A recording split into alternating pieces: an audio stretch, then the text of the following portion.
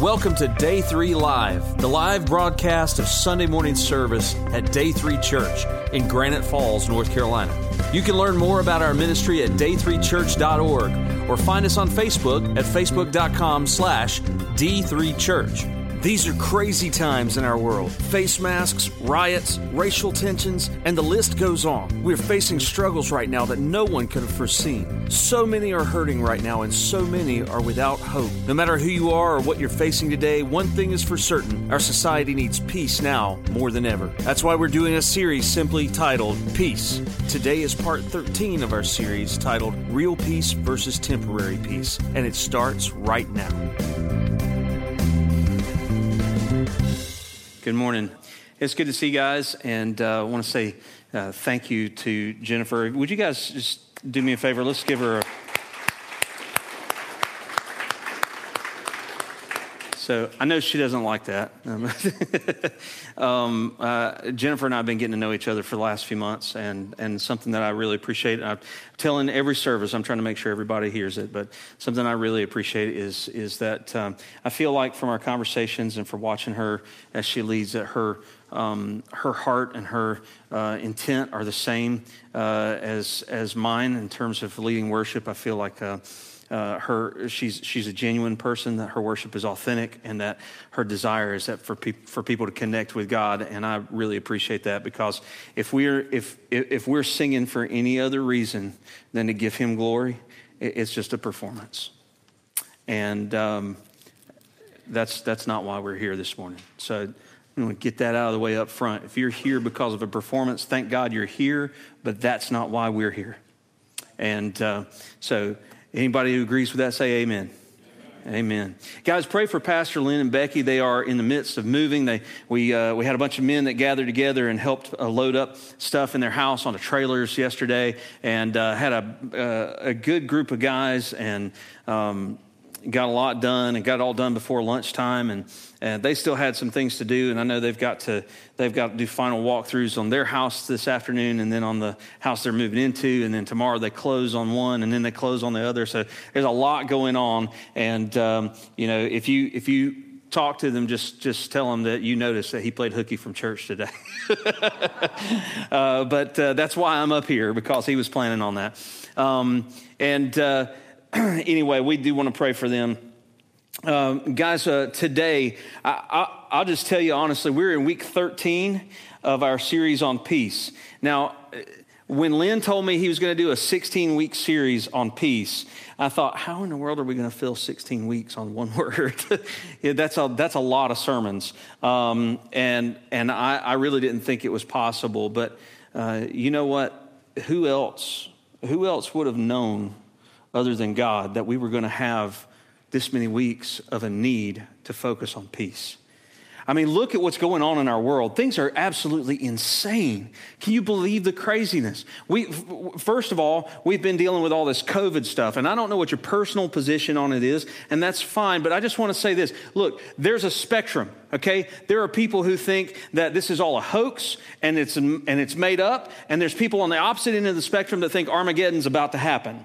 And then there's people anywhere in between on that spectrum, and when you talk to people, you never know what you can say or what you can't say, like, or can I touch them? Can I not touch them? Do I shake their hands? Do I bump their elbow? What do I do? Do I wave? We're 3 feet from each other. Oh, maybe we should be 6, or maybe we should be 12. And you don't know how to respond to people.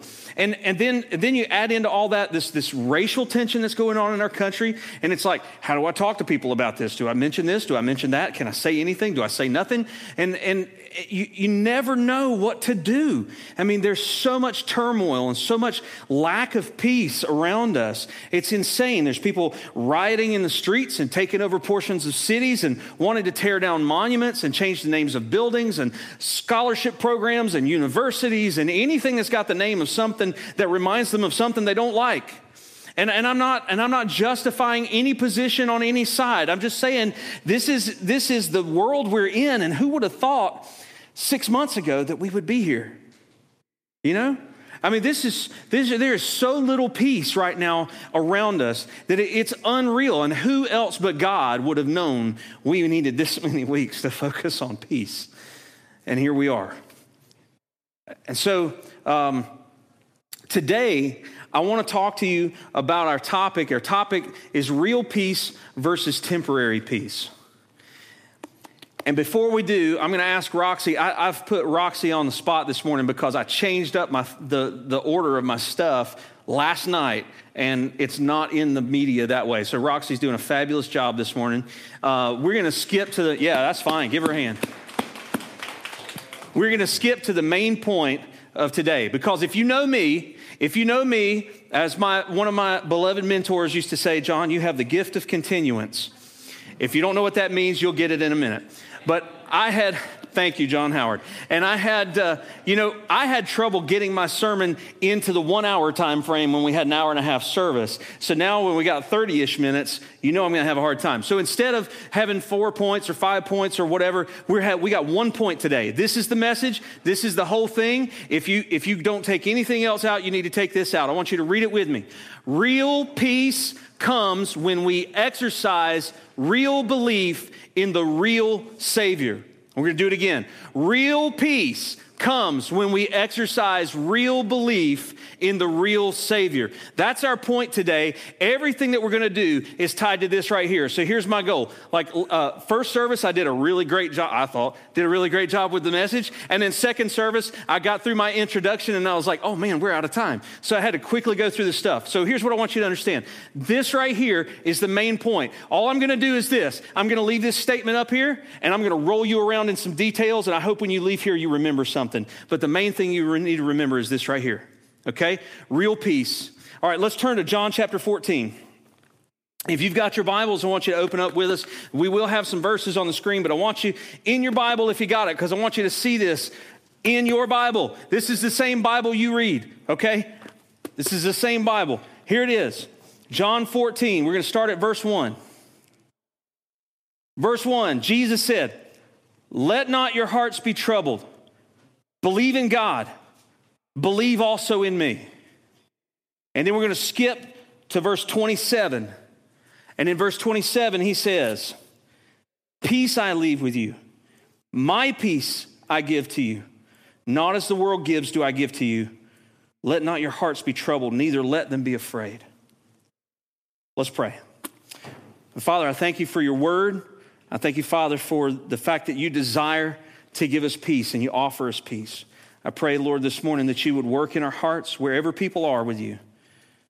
Would you give us real peace and help us to exercise real belief in the real Savior. In Jesus' name we pray. Amen. Guys, chapter 14, we see Jesus say, don't let your heart be troubled. Don't let your heart be troubled. Don't let it be afraid. This didn't start in chapter 14, though. If you were here the last time I was preaching, we talked about a doctrine called the sufficiency of Scripture. And in that message, we talked about how the true interpretation of the Word of God, the true interpretation of this book, has to do with what was written by the original author, what that author's intent was at that time, in that context, to that audience. That we start there with understanding the Word, and once we grasp that, we say, what is the truth of the Word that then applies to me now, based on what I see there? That's how we start. So what I want you to do is I want you to start with me. We were in 14, but we're going to go back to chapter 9. So flip back to chapter 9, and we are going to look at chapter 9, verse 35. Now, let me give you a little bit of information leading up to verse 35. Here's what happens in chapter 9. Chapter 9, Jesus goes to the temple and he sees this man who was blind from birth. That meant from the day he was born, he never saw anything, okay? And he's laying there begging, okay? Jesus sees the man, he heals him and gives him his sight. Can you imagine that for just a minute? Imagine that for just a minute, brother. Like you've been blind since birth. And you, all of a sudden you open your eyes and the first thing you see is the face of Jesus. That's the very first thing he ever saw is in his entire life. And this is the conversation that Jesus has with him. Look at verse 35. Jesus said, "Do you believe in the Son of Man?" Now, some of you are going, well, what does that mean? Well, here's what it means. In the Old Testament, that term, that name, Son of Man, was a prophetic name for Messiah. The Jewish people knew what that meant. That meant the Son of Man was a reference to the Messiah, the Savior of the world, the King of Israel, incarnate deity. And Jesus says to this man who just opened his eyes and saw something for the first time, do you believe in Messiah? And we'll look at what the man said. He said, and who is he, sir, that I may believe in him? He said, I would gladly. Tell me who he is. Tell me who he is. I've been waiting. And Jesus said, you have seen him, and it is he who is speaking to you. In other words, surprise, it's me. I've been here. Yeah. Hey. Okay, so Jesus says, hey, it's me. And what does the man do? Look at this. This is amazing. He opened his eyes and saw for the first time, and the first thing he saw was Jesus, and Jesus says, I'm the Messiah. I'm the promised one. I'm the King of Israel. And the man falls down and worships him. Immediately, he said, Lord, I believe. And he worshiped him. Do you think that man was genuine in his worship? I bet he was. I bet he was. Now, then Jesus starts saying stuff like this. He says, okay, look, here's the thing. I just gave you sight. You were blind and I gave you sight. Here's what you need to understand. I didn't come just to give you physical sight. I came so that the people who are spiritually blind would see. And all those people who think they know what's going on, they're really blind. Now, look at what verse 40 says. Some of the Pharisees near him heard these things, and they said to him, are we also blind? Now listen, don't pass over that, because this is what's going on. It's like me saying, you know, if somebody believes such and such, they're stupid. And you going, well, I believe in that. You calling me stupid? If somebody votes for so-and-so, they're stupid. Well, I voted for that person. Am I stupid? That's what the Pharisees are going, how dare you? You're talking about me. They knew it. They knew he was talking about them. So they got really ticked off. Really ticked off. Let's skip chapter 10, verse 24. Chapter 10, verse 24. So here's what happened. There's this thing called the Feast of Dedication. The Feast of Dedication was a particular celebration that happened at the time of the Festival of Lights. This is something that you've heard of probably as Hanukkah. It's not in the Old Testament, but it is in the New Testament. It happened between the Testaments, and the Jewish people celebrated Hanukkah. Jesus celebrated Hanukkah. He was a Jew, okay? And so he celebrated Hanukkah, and he's at the temple for the Feast of Dedication at the time of Hanukkah. This is in December. December, okay? Keep that in your mind. That's important. It even says it was in the winter. And it says Jesus was walking in the temple, and number 24 says, so the Jews gathered around him and said to him, how long will you keep us in suspense? If you are the Christ, tell us plainly. Now look at what Jesus said in verse 25. Jesus answered them, I already told you, and you don't believe. Back in chapter 9, when you saw me heal the blind man, I told you. That's me. I'm the Messiah. I am the Christ. I'm the Savior. You've already heard it. You just don't believe it. Then he continues to talk to them about the things he's done, the evidences that he's Messiah, the miracles that he's done, the works of the Father, and all the things that he's taught. And it says in verse 31, the Jews picked up stones again to stone him. You know what that means? If you don't know what that means, it means they wanted to kill him. They wanted to execute him right there. And the fact that they said again means they already tried it once before at least. Okay? They wanted him dead. Why? Because he claimed to be Messiah. And they say it right here. Jesus answered them and said, I've shown you many good works from the Father. For which of them are you going to stone me?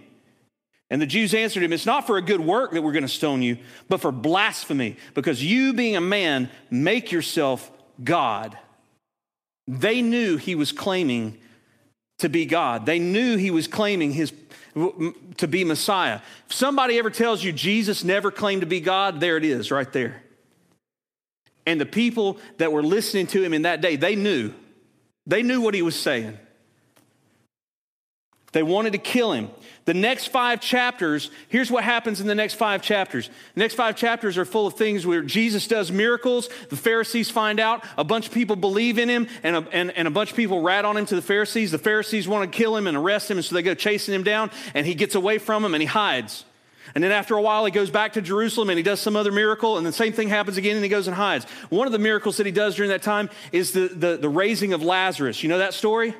They're hiding from the Pharisees, and they find out Jesus' buddy Lazarus has died, and the family sends for him. He's like, nope. And he doesn't go. And a few days later, he tells his disciples, okay, let's go see Lazarus. And they're like, he's dead. Yeah, let's go see him. And Philip says, well, come on, let's go with him so we can die too. Because they're trying to kill Jesus. And Lazarus is already dead. Jesus raises Lazarus from the dead, and everybody worships him and believes in him. And these other people tell the Pharisees, and now the Pharisees don't want to just kill Jesus. They want to kill Lazarus and the disciples. Okay, this is what's going on in the context. And then we get to chapter 13. Look at chapter 13. We're going to look at verse 36. Okay, so now we're at the time of Passover. We're at the time of Passover. Now, Passover, just so you know, Passover falls at a different date every year on our calendar because it follows the Hebrew calendar, which is a lunar calendar, blah, blah, blah. What that means is it sometimes happens in March, it sometimes happens in April, kind of like Easter, right? Okay, they coincide, they're similar, right? But Passover happens around that time frame. So we're talking about from December to March or April. And we're talking about at least 4 months, 4+ months. Okay, they've been threatened to be executed, to be arrested. They've been running, hiding, going back, running, hiding, going back. People are trying to kill them, and they go to Jerusalem for the Passover. And Jesus starts saying things like this. I came here to die. It's time for me to lay down my life. And they're going, what? Yeah, that's what I was made to do. What? And in verse 36, Simon Peter says to him, Lord, where are you going? And Jesus answered him, where I'm going, you cannot follow me now, but you will follow afterward. And Peter said, Lord, why can't I follow you now? I will lay down my life for you. Let's stop right there for a second. We know Peter, right? Peter's the apostle that puts his foot in his mouth all the time, right? Peter's the one that goes, hey, if that's really you, Jesus, out there walking on the water, why don't you tell me to come? And Jesus says, okay, come on, right? And Peter steps out of the boat. Now, did Peter believe? Yes. How do you know he believed? He got out of the boat. If he didn't believe it, he wouldn't have stepped out of the boat, right? Okay, so remember, what's our point this morning? Real peace comes when we exercise real belief in the real Savior. Real peace comes when we exercise real belief in the real Savior. All right, so Peter believes and he says, I'll lay down my life for you. And Jesus goes, no, you won't. He says, you say that, Peter, but I know your heart. You're scared. You're scared. And I know what's inside of you. And why wouldn't he be scared, right? Why wouldn't he be scared? Because people have been trying to kill him for 5 months. Of course he's scared. They've been in hiding. Now they're back at Jerusalem where people want to stone him. And he says, will you really lay down your life for me? Truly, truly, I say to you, the rooster will not crow till you have denied me 3 times. He says, Peter, by the time morning comes, you're going to turn your back on me 3 times. Not just once, 3 times. Because I know what's in your heart. This is the verse right before our text in John 14:1. This is our context. This is where Jesus says, let not your hearts be troubled. You believe in God. Why don't you believe in me? Why don't you believe in me? Have you been with me all this time and you didn't know me, Peter? I mean, you've been with me for years. You've seen the miracles. You've heard the claims. You've seen the dead raised. You've seen the blind healed and given sight. You've seen sins forgiven. You've seen sicknesses and diseases disappear. You've seen me walk on the water. You've seen yourself walk on the water. Why don't you believe right now? Why don't you believe me? Except he doesn't ask a question Instead, when I read it, this is what I hear. I hear a coach in a locker room trying to give a pep talk to his team before the big game, before the championship. And he goes, look, guys, you know this stuff. Believe it. Believe in me. Don't be troubled. Have peace. Believe in me. Why does Jesus say, peace I give you, not as the world gives, but my peace I give? What kind of peace does the world give? Here's what I know about you, and I know this about you because I know this about me, and I know this about other people I know, because here's what we do as human beings. We have this tendency that we see peace as something that comes from this thing that we want, this thing that we need, this thing that would fix our situations or our problems, and it's just out of reach. And if I could just get hold of that, right, I'd have peace. If I could just get a little bit more money, if I could get financial security, right? I mean, how many people, no matter how much money you got, how much money is enough? It's always what? A little bit more. A little bit more than I got right now, right? That's all I need, a little bit more. But you get a little bit more, and then how much money do you need? A little bit more, right? If I could just get financial security, if I could just pay off my mortgage, if I could just pay off my car, if I could just get out of debt, if I could just get out of this marriage, if I could just get married to this person, if I could just get my kids off of drugs, if I could just get my kids in church, if I could just get the right job, if I could just get another position, if I could just get the right house, if I could just have the car that I need, if I just had my particular candidate in office, if we just had this bill passed, all these things, our problems would be solved and we'd have peace. But when we get it, it never brings peace. So we have this idea as human beings that peace is going to come by this thing that's just out of reach. And the problem is, when we get it, it doesn't bring peace. That's the world's peace. That's temporary peace. Because even when you get it, it doesn't last. And Jesus says, I'm not offering you what the world offers you. I'm offering you real peace. Real peace comes when we exercise real belief in the real Savior. That's our truth today. Real peace comes when we exercise real belief in the real Savior. Real peace. Let's talk about real peace for a minute.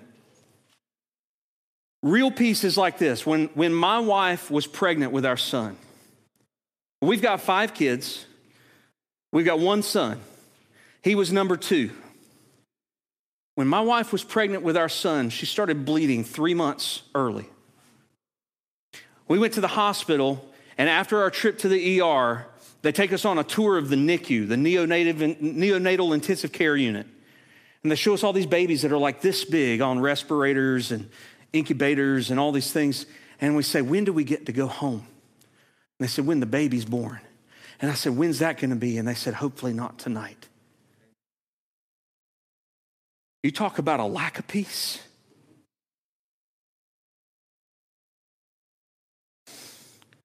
We would have given our life's blood to save that child. And there was nothing that I could do. I couldn't fix that. I couldn't fix that.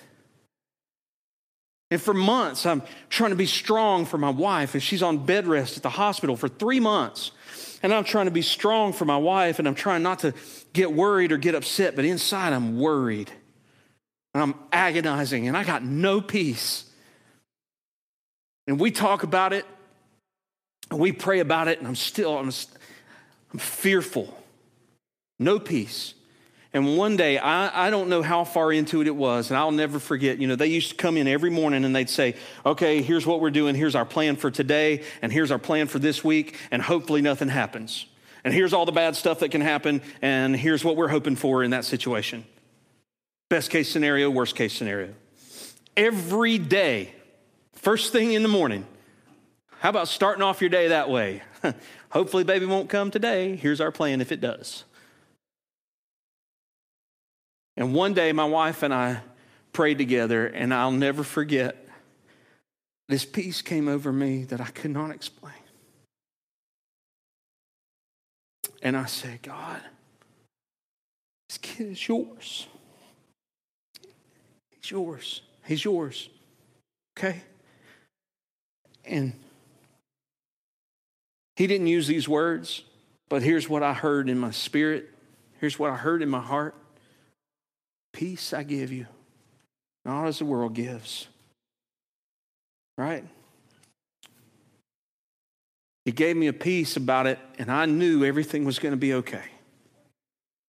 And when the doctor came in that morning and said, okay, here's worst case scenario, here's what we're going to do if this happens, they get through their spiel, and I say, thank you for what you're doing, and I appreciate that. Just want you to know, God told me this is going to be okay. Everything's going to be fine.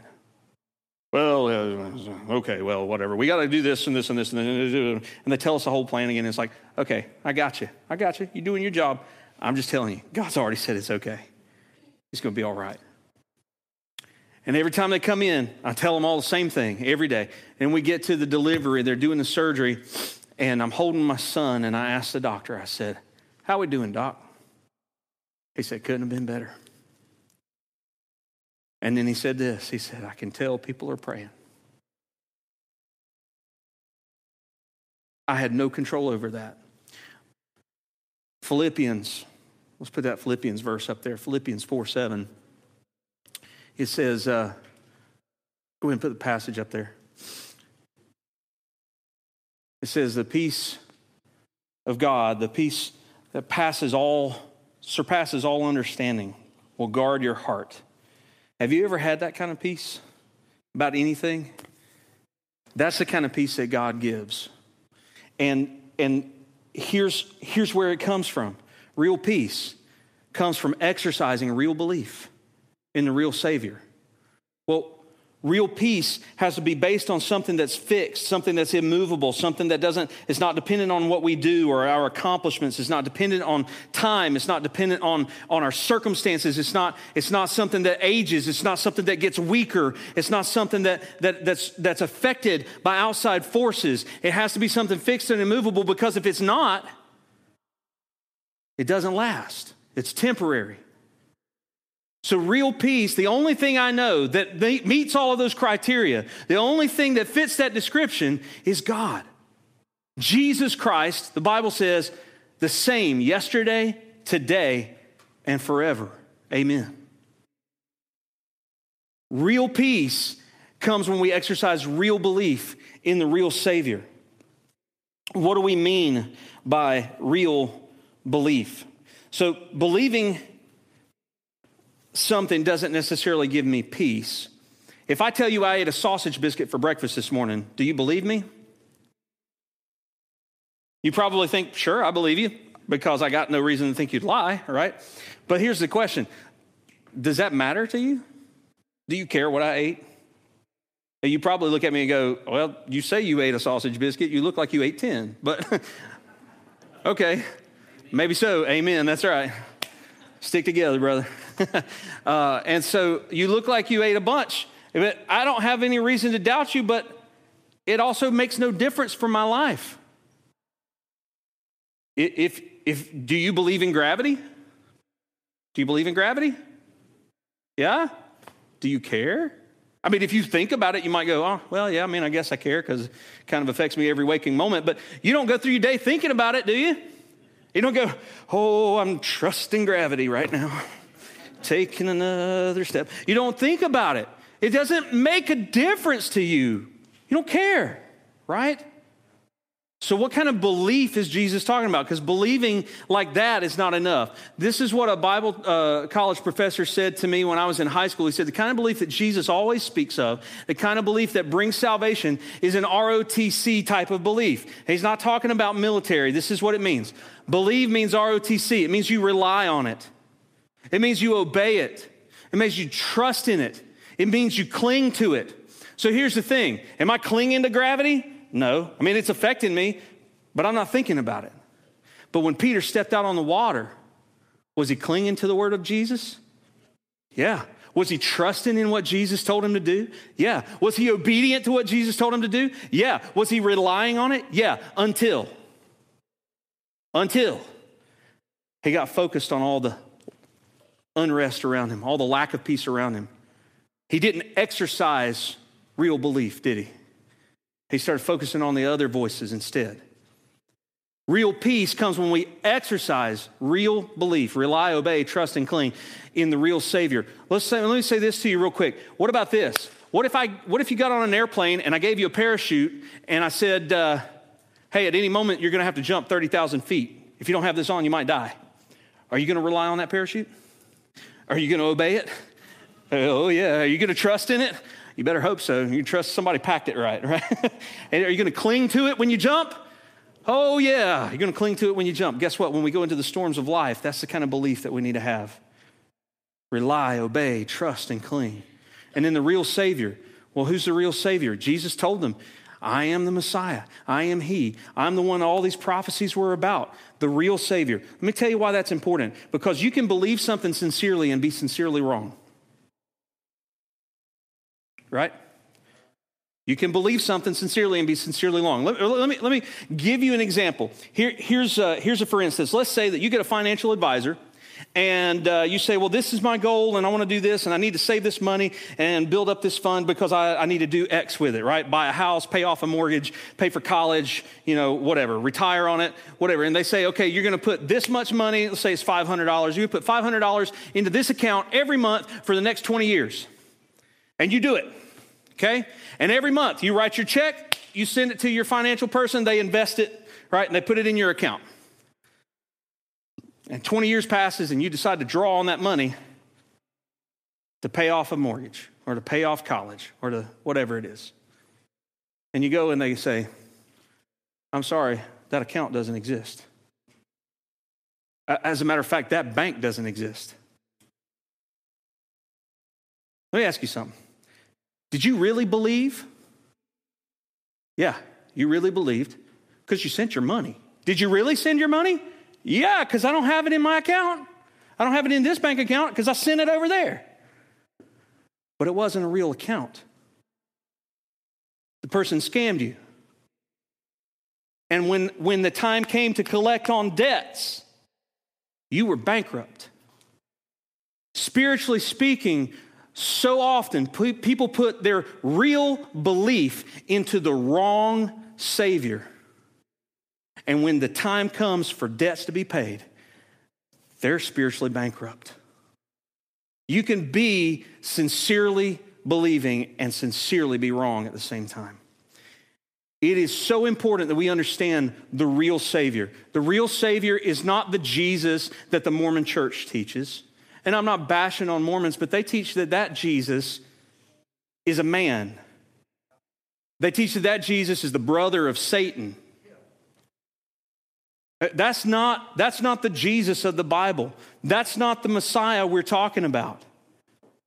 That Jesus won't save you. In the end, you will pay for your sins. There's no money in that account. It's not the Jesus of the Jehovah's Witness. That Jesus is a reincarnation of Michael the Archangel. That's not God incarnate. It's not the real Jesus. It's not the Jesus that the person on the university campus tells you who says, oh, he's a moral teacher. He's a good moral teacher, but he was a fraud. He wasn't God. Well, let me tell you what. It originated with C.S. Lewis, I think, but Josh McDowell wrote about it in a book called More Than a Carpenter. Josh McDowell said that you have to understand that when you look at Jesus, you have to accept that he's either one of three things. He's either Lord, or he's a liar, or he's a lunatic. Those are the three options. Because he claimed to be God. Now, let me ask you this. If he knew he was lying, then he's not a good teacher, is he? And if he knew he was lying, do you think he would willingly go to the cross for a lie? He's not a liar. The disciples, most of them were martyred. Do you think that they would have accepted that if they thought he was a liar? If they were making up the stories of the resurrection where they physically ate, they ate meals with the resurrected Christ. That's what the Bible says. If they didn't really do that, if they were making all of that up, you think they would have died for it? I wouldn't. I'd be like, let's get out of Dodge, baby. I ain't staying here.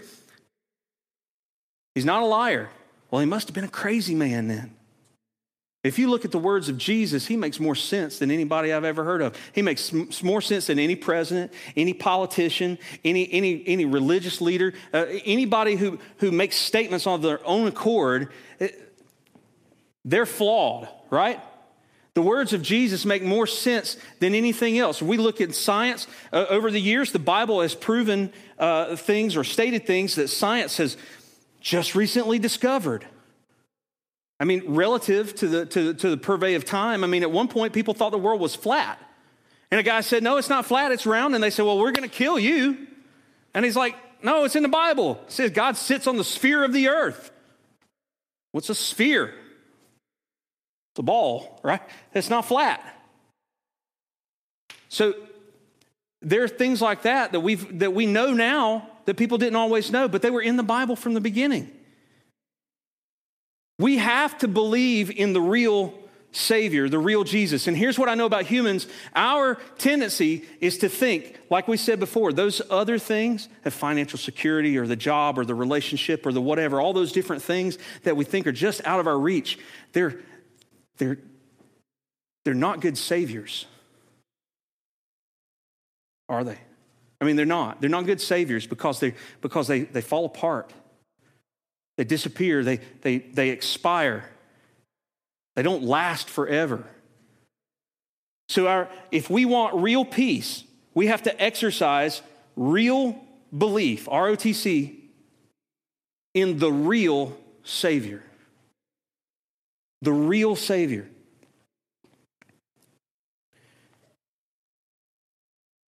Truth is not relative.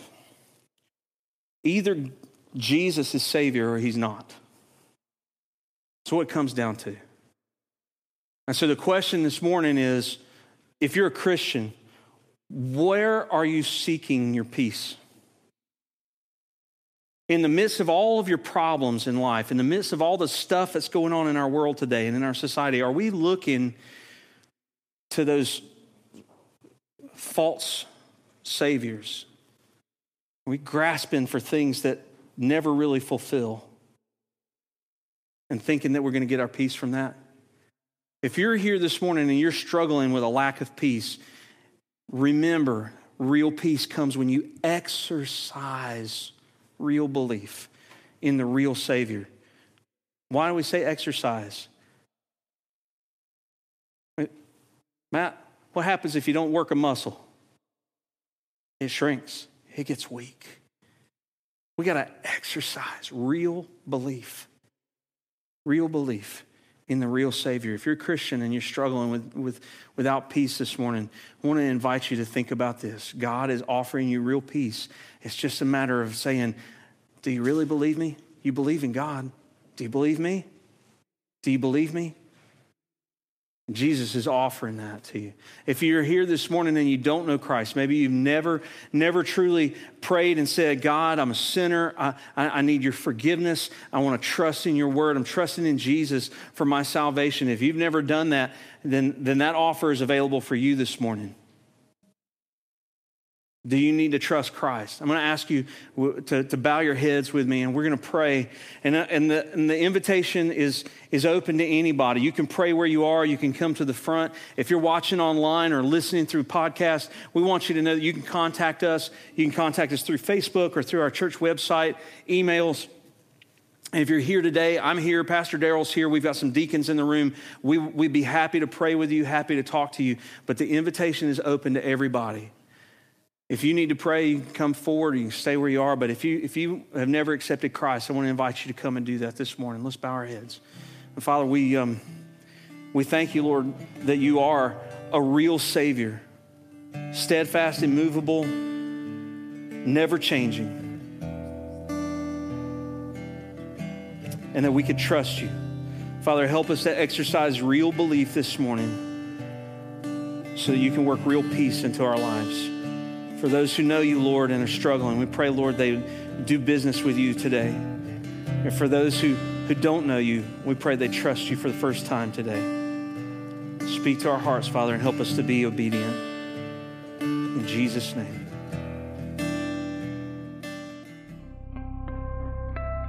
Are you in need of greater peace in your life? It is possible, and it starts with being at peace with God. Just pray something like this. Lord Jesus, I realize I need you and your forgiveness. I invite you to be the boss of my life. Thank you for dying on the cross for my sins. I receive you as my Savior and Lord. Make me the kind of person you want me to be. Amen. If you prayed that prayer, we'd love to talk to you. We're here to pray with you, to love you, and offer support. Please contact us at day3church.com. We care about you, and we want to connect with you. Until next time, this is Pastor John reminding you that God is greater than your circumstances, and His mercies are new every morning. It's time to experience a new day in your life.